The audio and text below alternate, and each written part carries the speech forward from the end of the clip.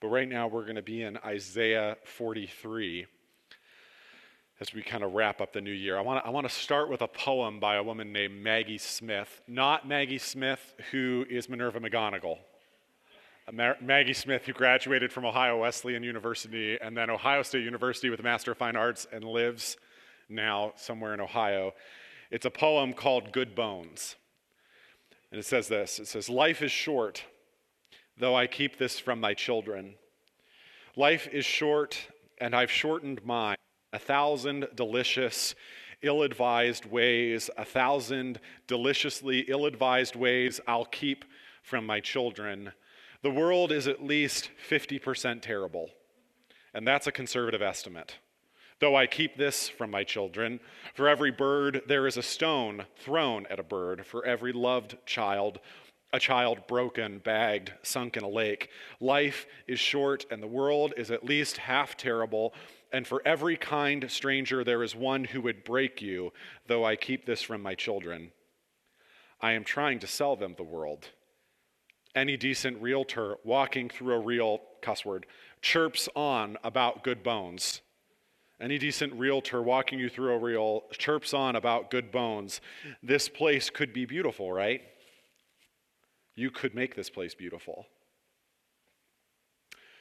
They may not be the words that we want to hear as we end one year and start a next, but they're probably going to be the most honest that you hear today. Life is short, and the world is at least 50% terrible, and that's a conservative estimate.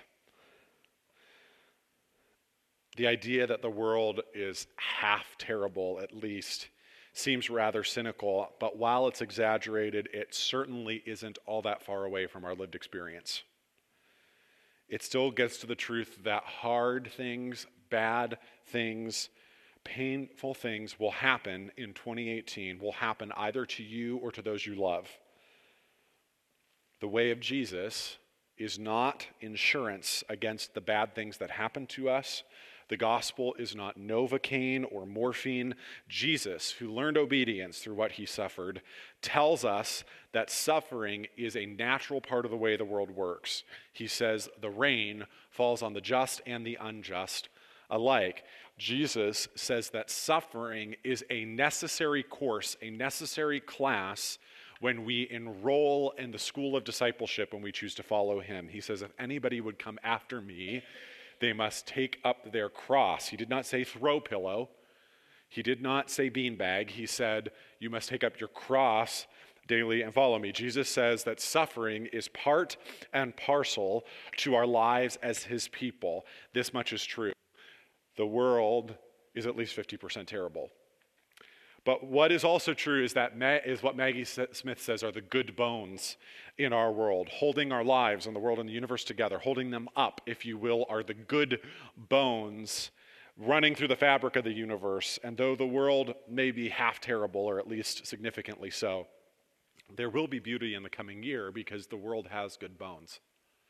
You will laugh, you will eat steak, you will enjoy sunsets, there will be grace and beauty and joy and sweetness. Because even if our lives are terrible, there are good bones holding it up. And in the passage we're looking at today, Isaiah 43, the good bones are given a name. The good bones are given a name and a face in the face of God. Look with me at Isaiah 43, verses 1 through 7. Isaiah 43, 1 through 7. But now thus says the Lord, he who created you, O Jacob, he who formed you, O Israel. Fear not, for I have redeemed you. I have called you by name, you are mine. When you pass through the waters, I will be with you, and through the rivers, they shall not overwhelm you. When you walk through fire, you shall not be burned, and the flame shall not consume you. For I am Yahweh, your God, the Holy One of Israel, your Savior. I give Egypt as your ransom, Cush and Seba in exchange for you. Because you are precious in my eyes and honored, and I love you, I give men in return for you and peoples in exchange for your life. Fear not, for I am with you. I will bring your offspring from the east, and from the west I will gather you. I will say to the north, give up, and to the south, do not withhold. Bring my sons from afar and my daughters from the ends of the earth. Everyone who is called by my name, who I created for my glory, whom I formed and made. Isaiah 43 is a pretty simple passage. It's a message kind of gets across that the Lord, his desire is to redeem, that we need not be afraid because he is in our midst. That message gets across, but it's also a pretty complex passage simply because it's a little bit like a ping pong ball in that text of names and things that God is doing or wants to do in our lives. Somebody in one of my preaching classes says that sometimes when you're writing a sermon, it's like building a chicken coop in a tornado. You're kind of just grabbing at anything that you get your hands on and nailing it down. That's kind of what this text is like. It's like this swirling of truth that you kind of just grab at and try to hold on to. But catch this, that Isaiah is writing to a people who have come to discover that the world is a lot more than 50% terrible. The Old Testament story kind of works like this, which if you don't know that, that's okay, because I was raised in church and I don't feel like I got that until about 10 years ago, that God's people, Israel, were given a law, were entered into a relationship with Yahweh, with the Lord, and there were kind of some boundaries set on that relationship known as the law and the covenant, and Israel did, generally speaking, a really terrible job at keeping within the covenant, and so God would send prophets who were kind of like the judges of the covenant, right? They would blow the whistle when Israel stepped outside the line of the covenant. Isaiah is one of those prophets. Isaiah is letting them know that their ongoing disobedience to the Lord is going to lead them to a bad place, into captivity. And in fact, in the book of Jeremiah, it does. But the book of Isaiah is fascinating. First of all, there's a lot of overlap between the book of Isaiah and the overarching books of the Bible. The Bible is 66 books long. Isaiah is 66 chapters long. So some people think that's significant, although, truth be told, that the chapters and verses in your Bible were added by some guy in England in about the 15th century riding on the back of a horse, which is why sometimes you're reading and it's like right in the middle of a word, right? And so Isaiah, the first half is kind of gloom and doom with speckles of brightness, a lot of Christmas passages actually. The last half of Isaiah starts to kind of turn the tide and the tone changes. And by the time you kind of get to the back end of Isaiah, it kind of feels like a train going down a hill. It's just got all of this forward momentum carrying it forward. And we're kind of catching the book of Isaiah about a quarter of the way down that hill when Isaiah is telling these people the world, yes, is going to be more than 50% terrible, but here is the good news in it. Here are the good bones that I want you to see. There he names at least 3, and the first of those good bones is who God says I am. This Sunday and last Sunday, I'm on the point sermons. I get bored with that. Let's not keep doing that. But Sarah's like, why are you doing this? I don't normally do like 1, 2, 3, but I don't know, it's Christmas and I'm tired. The first of these good bones is who God says I am, or what God thinks of you, your identity. If you look at Isaiah 43 and read back through that, you're going to see all of these names that God has for you. When you cross God's mind, Isaiah 43 is a list of what God thinks of you, that you are redeemed and formed and created and called by name and precious in God's eyes and honored and loved and called by his name. Isaiah finds great meaning in our createdness. In fact, he begins and ends this little section with that. Fun fact, Isaiah 43, 1 through 7 is a chiastic poem. It goes A, B, C, B prime, A prime.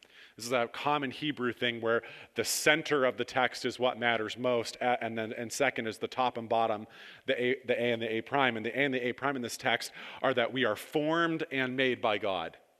It begins saying, it says, here, thus says the Lord, he who created you, he who formed you. It ends in verse 7 with, whom I created, whom I formed and made. And maybe that feels bland to you. Maybe it feels dull to you that God made you. But the next time you meet an artist, talk to them about how they feel about what they have made. Talk to them about their possessiveness, their ownership, their affection for what they have created. This is why we're not allowed to touch paintings in art museums, right? Because people don't do that. People don't like that. Don't go to the butler and try to touch it. You'll be escorted out. Because the artist feels that what they have created is honorable and precious. And that's where the text continues. It says that we are loved and redeemed and honored and precious. in the sight of God. You are precious to God. When we were living in Illinois, they redid, right before I got on staff, they had redone the youth room. They called it the 601. And it was a lot of volunteer labor, AKA the pastor and his wife were just there all the time. And they dug up floors and ripped down walls and tons of garbage bags and all this stuff. And a few days into this project, Brianne, our pastor's wife, looks down at her wedding ring and the setting was gone. The stone was missing. And so they went out to the dumpster and took all of the bags apart, and they're looking in the shop vac and sifting through that stuff, and they're looking in every vacuum bag and on their hands and knees with flashlights to see if it'll catch the light. I didn't finish the story at the last campus, and I don't think anybody heard the rest of the sermon. They did not find it. They did not find it. That anxiety and that intensity and that deep searching came from the fact that that ring was, that diamond, that little piece of clear rock was precious to them. That is how God thinks of you. With the care and attention that they gave to looking for that lost diamond is the care and attention that God gives you all of the time. You are precious in God's eyes, not for anything that you have done or will do. Hear me on this. There is nothing that you can do to make God love you less. Flip side, there is nothing you can do to make God love you more. God is not impressed by your good behavior, and your bad behavior does not make God second guess his relationship with you. He's not like, did not see that coming. I think I will just walk away. No, that's not how God is. You cannot make him love you more or make him love you less. And ultimately, we are called by name. In fact, Isaiah 43 says we're called by two names. It says at the beginning that we are called by name, and at the end that we are called by his name. In a crowd of 1,000 Joshes, that Josh there, God knows. In a crowd of 1,000,000 Vanessas, he knows this one in particular by name. And my belief would be that if he called your name in a crowd of 1,000 Vanessas, you would know he was talking to you. It wouldn't be like, I think like one of the grades I was in, there was like 4 Kyles in the same classroom, and so Kyle, everybody looked. When God calls your name, you know it's him calling your name and not the Vanessa sitting next to you. But it also says that we are called by his name. Not only does he know your name, or my name in particular, and I think Revelation, which we're studying in my guys' Bible study, it talks about how to every single one of them was given a white stone with a new name that only the person who was given the stone could understand it, which sounds like something like Harry Potter or the book of Revelation would say. And yet it also says we're called by his name. Do you remember that part in Toy Story where Woody the cowboy looks at the bottom of his boot? And it says Andy, the kid that owns him. This is what it is like. It is like we have the possession, and we are so precious in God's eyes that he is very clear about who we are and whose we are, which means in 2018, no matter what happens, no matter if your world is more than or less than 50% terrible, what does not change next year is who you are and what God says about you. What does not change next year is who you are and what God says about you. Now, the other side about what God says about us is who God is. And I almost eliminated this point when I was kind of doing my last minute prep this morning. I usually work on my sermon for about an hour in the morning before anybody's awake, or at least certainly before Sarah's awake. And so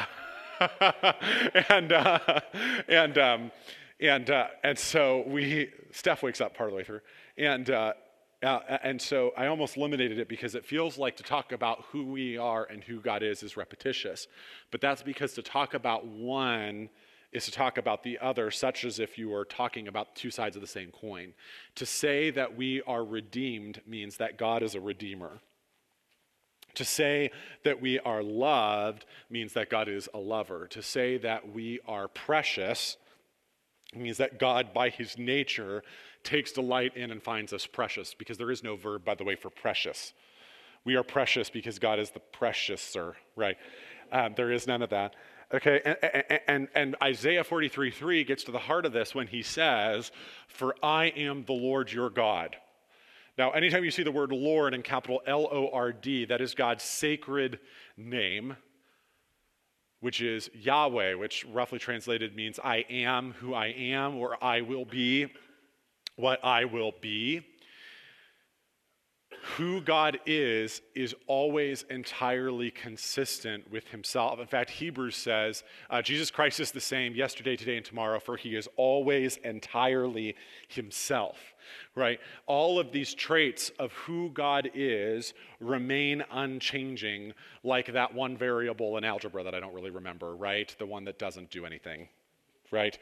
Everything else moves, but that one factor is the constant. Is that the word? Constant, thank you. Again, pastor, not mathematician. And the only math class I took in college, I tell you this, was called quantitative reasoning.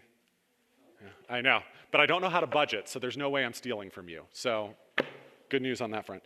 That's so something you say in church. Isaiah 43 attaches these things that we are to who God is in such a way that we peek behind the curtain of who God is to find a heart that is consistent and steady, that is what it is and always will be what it will be. In Isaiah 43, we peek behind the curtain of who we are and what God does to see who God is. And when we see who God is, stick with me on this, when we see who God is, it is like a virus that gets into your computer and takes over. It disallows for religion, it disallows for ritual, and forces us, sorry to be corny, squarely into relationship. We are not, when we start to see who God is, when we start to see that he redeems us because he is a redeemer, when we start to see that he loves us because he is a lover, when we start to see that he honors us and cherishes us because that's the very nature of his heart and his character, it's not about, let me come to church and sing the songs and throw some money in so I can kind of check this off and move on. All of a sudden, that person gets inside your brain and gets inside your soul such that, I think Philippians says, let's not just think about these things in our heads or feel them in our hearts, but work them out in every detail of our lives. We are not interested. God is not interested in religion because he's not a thing. We just started watching the show Vikings. It's on Amazon Prime. And in the first or second season, they like every 9 years go up to the temple, and there is this giant wooden statue that they're like whispering prayers into the ear of or something, right? And that is not what we do. We're not talking about a thing. Peel back the curtain on a log, and it's still a log. Peel back the curtain on the God of Isaiah 43, and you begin to capture the very essence of a person who is exactly who he is, no matter what, such that in 2018, whatever changes, good or bad, he is entirely himself 100% of the time. That is the good bone. Those of us that have been in church are kind of like, yep, yes, good job, Kyle, yes. But I think we take certain truths for granted.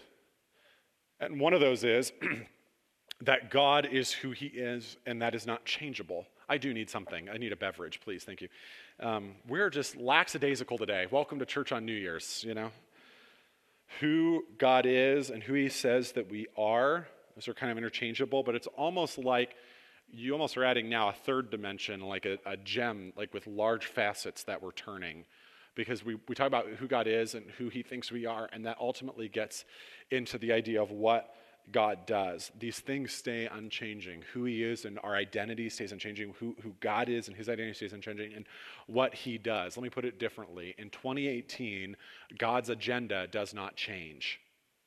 In 2018, God's agenda does not change. In 2018, the way, thank you, my beautiful wife. In 2018, the way that God functions in the world does not change. It remains steadily the same. So look at verse 4.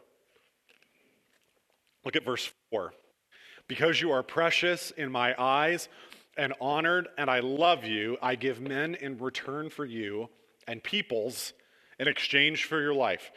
In 2018, on God's agenda remains this bullet point. I am willing to pay high prices for your affection and your attention. I am willing to pay high prices. I'm willing to go to great expense and to great cost for your affection and your attention. God is always trying to let me change the language. Jesus is always trying to get your attention. He's trying to get your attention and in the process to have your affection aimed at him. And in 2018, God is still willing to pay high prices for that. God is willing to pay the high price of your discomfort. God is willing to pay the high price of the status quo in your life in order to have more of your attention and more of your affection. Romans 8 says, he who did not spare his own son for us all, will he not then give us all things? Either he's willing to go to these costs, and often the cost comes out of our wallet, at least it feels like at first. The cost of a certain relationship or a friendship or a habit or a way of going through a painful process of healing and recovery and counseling to kind of come to the place where my attention and affection are more fully devoted to him. God is still willing to pay that high price. It's still on his agenda. Look at verse 6. I will say to the north, give up, and to the south, do not withhold. I'll bring my sons from afar and my daughters from the end of the earth. In 2018, God will continue the work of tying up the loose ends of our lives. Man, if you don't have a loose end or 3,000 at the end of 2017, you're not living. Some of you have like a loose end from like 2007 that you're still working on. You know what I'm saying? And if we saw anything in the book of Ruth, what we saw in the book of Ruth was the God who quietly, behind the scenes, is taking up the loose ends of our lives to tie them together. And for Ruth, that happened in easy, clean 4 chapters. For us, we are still waiting. And for some of us, we will have to wait beyond 2018 for the loose ends. But in 2018, God's still engaged in the work of tying up the loose ends of our lives. Verse 2, he says, when you pass through the waters, I will be with you. If you got your own Bible, you should probably circle this, highlight it, tattoo it on your arm. When you pass through the waters, I will be with you. And through the rivers, they shall not overwhelm you. When you walk through fire, you shall not be burned, and the flames shall not consume you. God will continue to be with us in the midst of our fires and floods. Can anybody tell me what the operative word of verse 2 is? Plus 50 points. Who was that? Relative. Good job, Colleen. Colleen and I are 4th cousins, 8 times removed somehow. Don't understand it, but it's true. The operative word is not if, but when. The text does not say, if by random happenstance you walk through fire, if by a random roll of the dice you go through waters. No, it says, when these things happen. I need to get this down into your soul and mine right now so that when suffering happens, you are not caught off guard.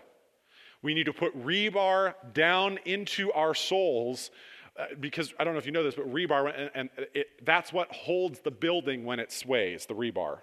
This is why they build skyscrapers out of steel, but they build it with give. I didn't know this till I moved in Chicago. They're not rigid structures.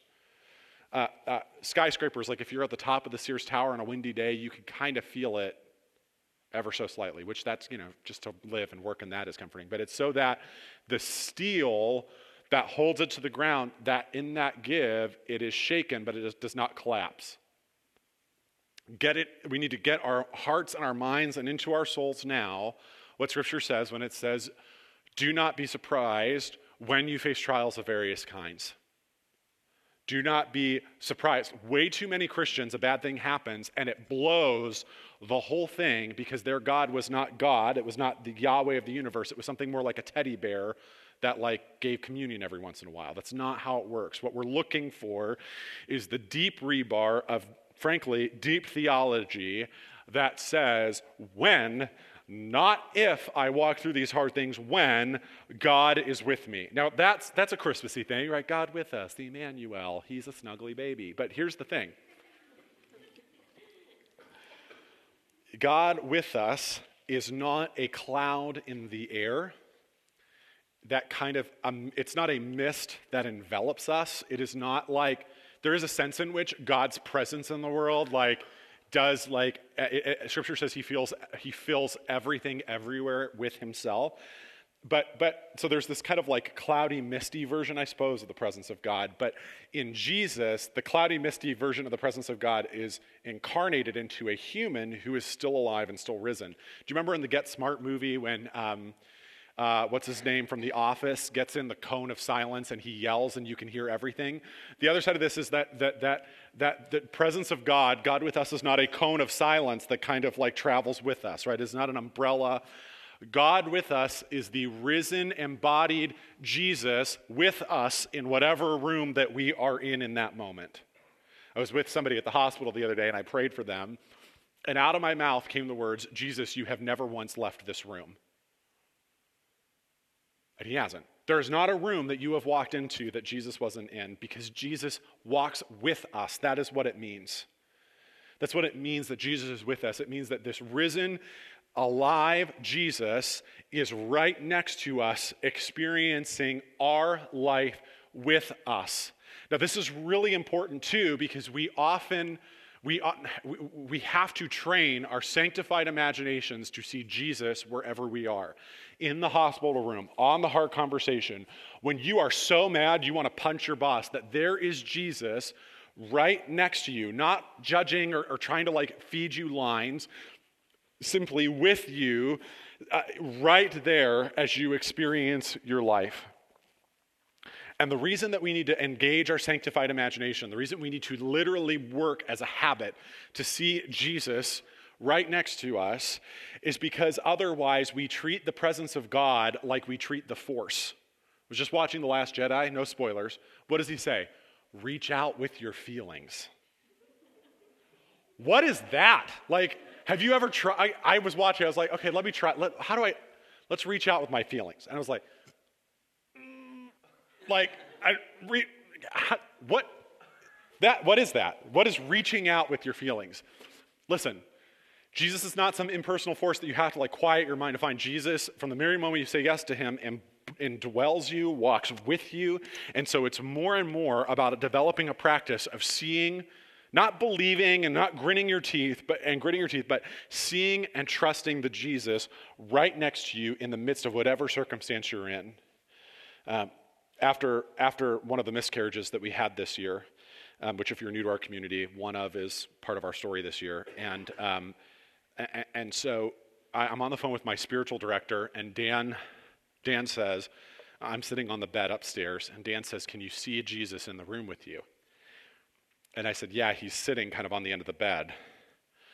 And he said, what is Jesus doing? I said, Jesus is crying. And he said, well, what do you have to say to Jesus about that? And I said, well, I literally said at some point, Jesus, you're a jerk.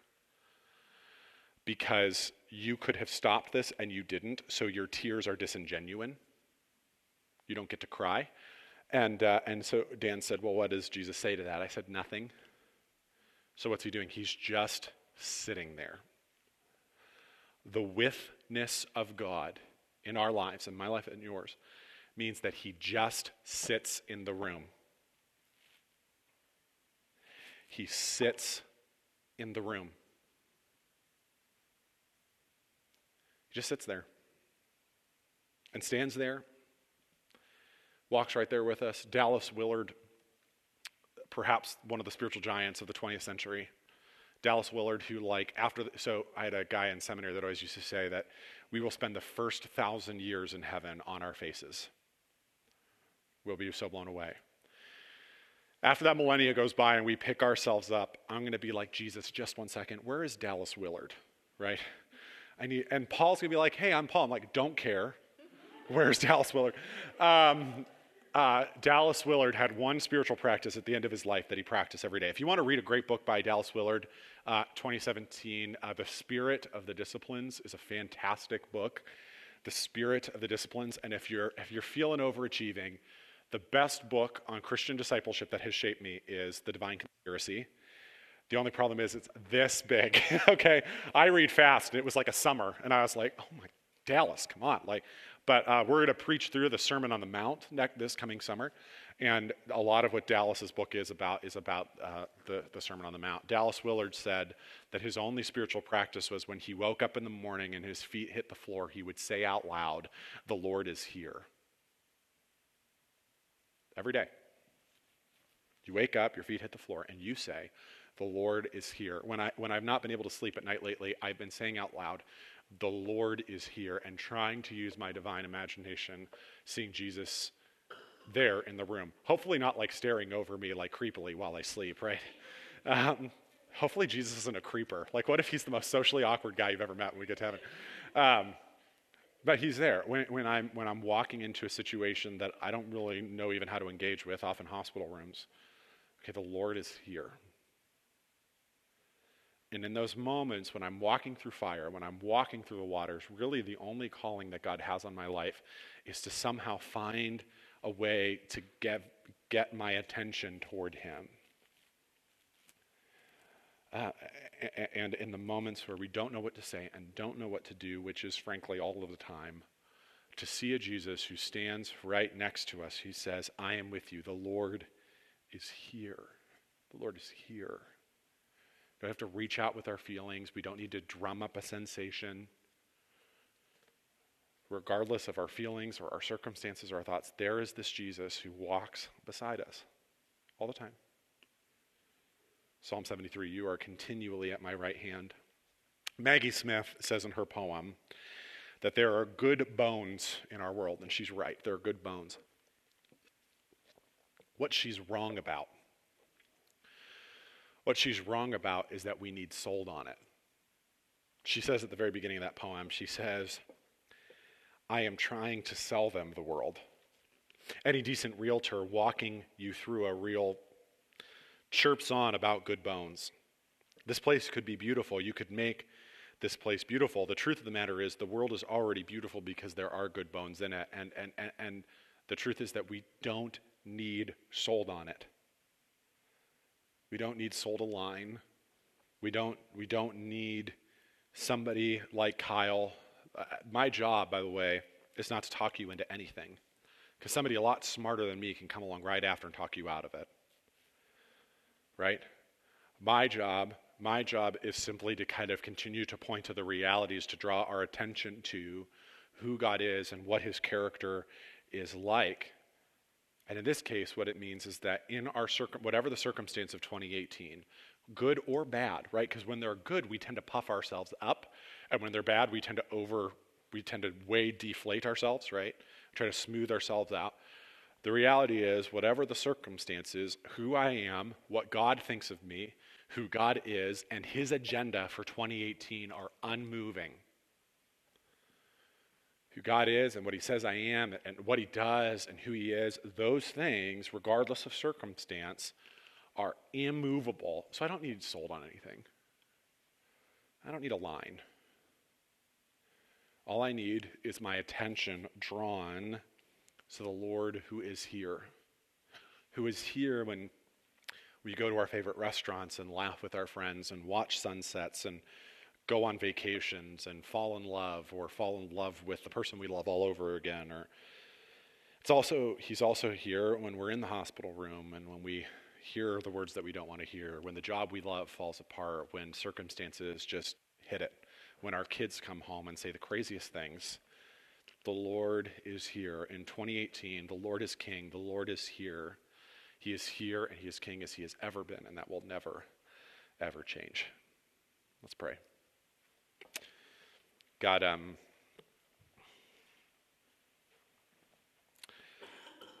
we just give you 2017, and we give you the disappointments. We give you the things that we thought that would be, that aren't.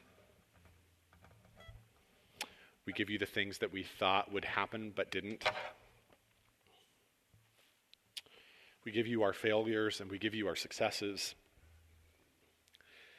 And in 2018, we give you our plans and our hopes and our fears and have no choice on some level or another but to trust you with it.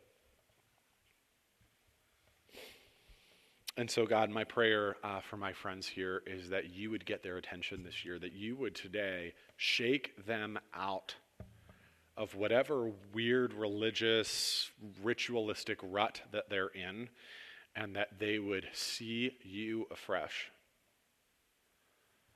God, I pray that we would have hearts that are wide open to your moving in our lives. Jesus, I pray that you would stir up in us new affection for you, that you in 2018 would most importantly grow us as disciples, grow us as people who follow after you, your learners, your friends. God, that God, we would be more faithfully disciples of Jesus in 2018, that would be our biggest and greatest and proudest accomplishment. God, I'm thinking of all the things that are going to happen, the things that we already know about. I'm thinking about all the things that we don't, but we pray in whatever circumstance that the good bones of the world that you've built, the good bones, you yourself would be in our midst, that you would be present with us. Pray this in Jesus' name. Amen.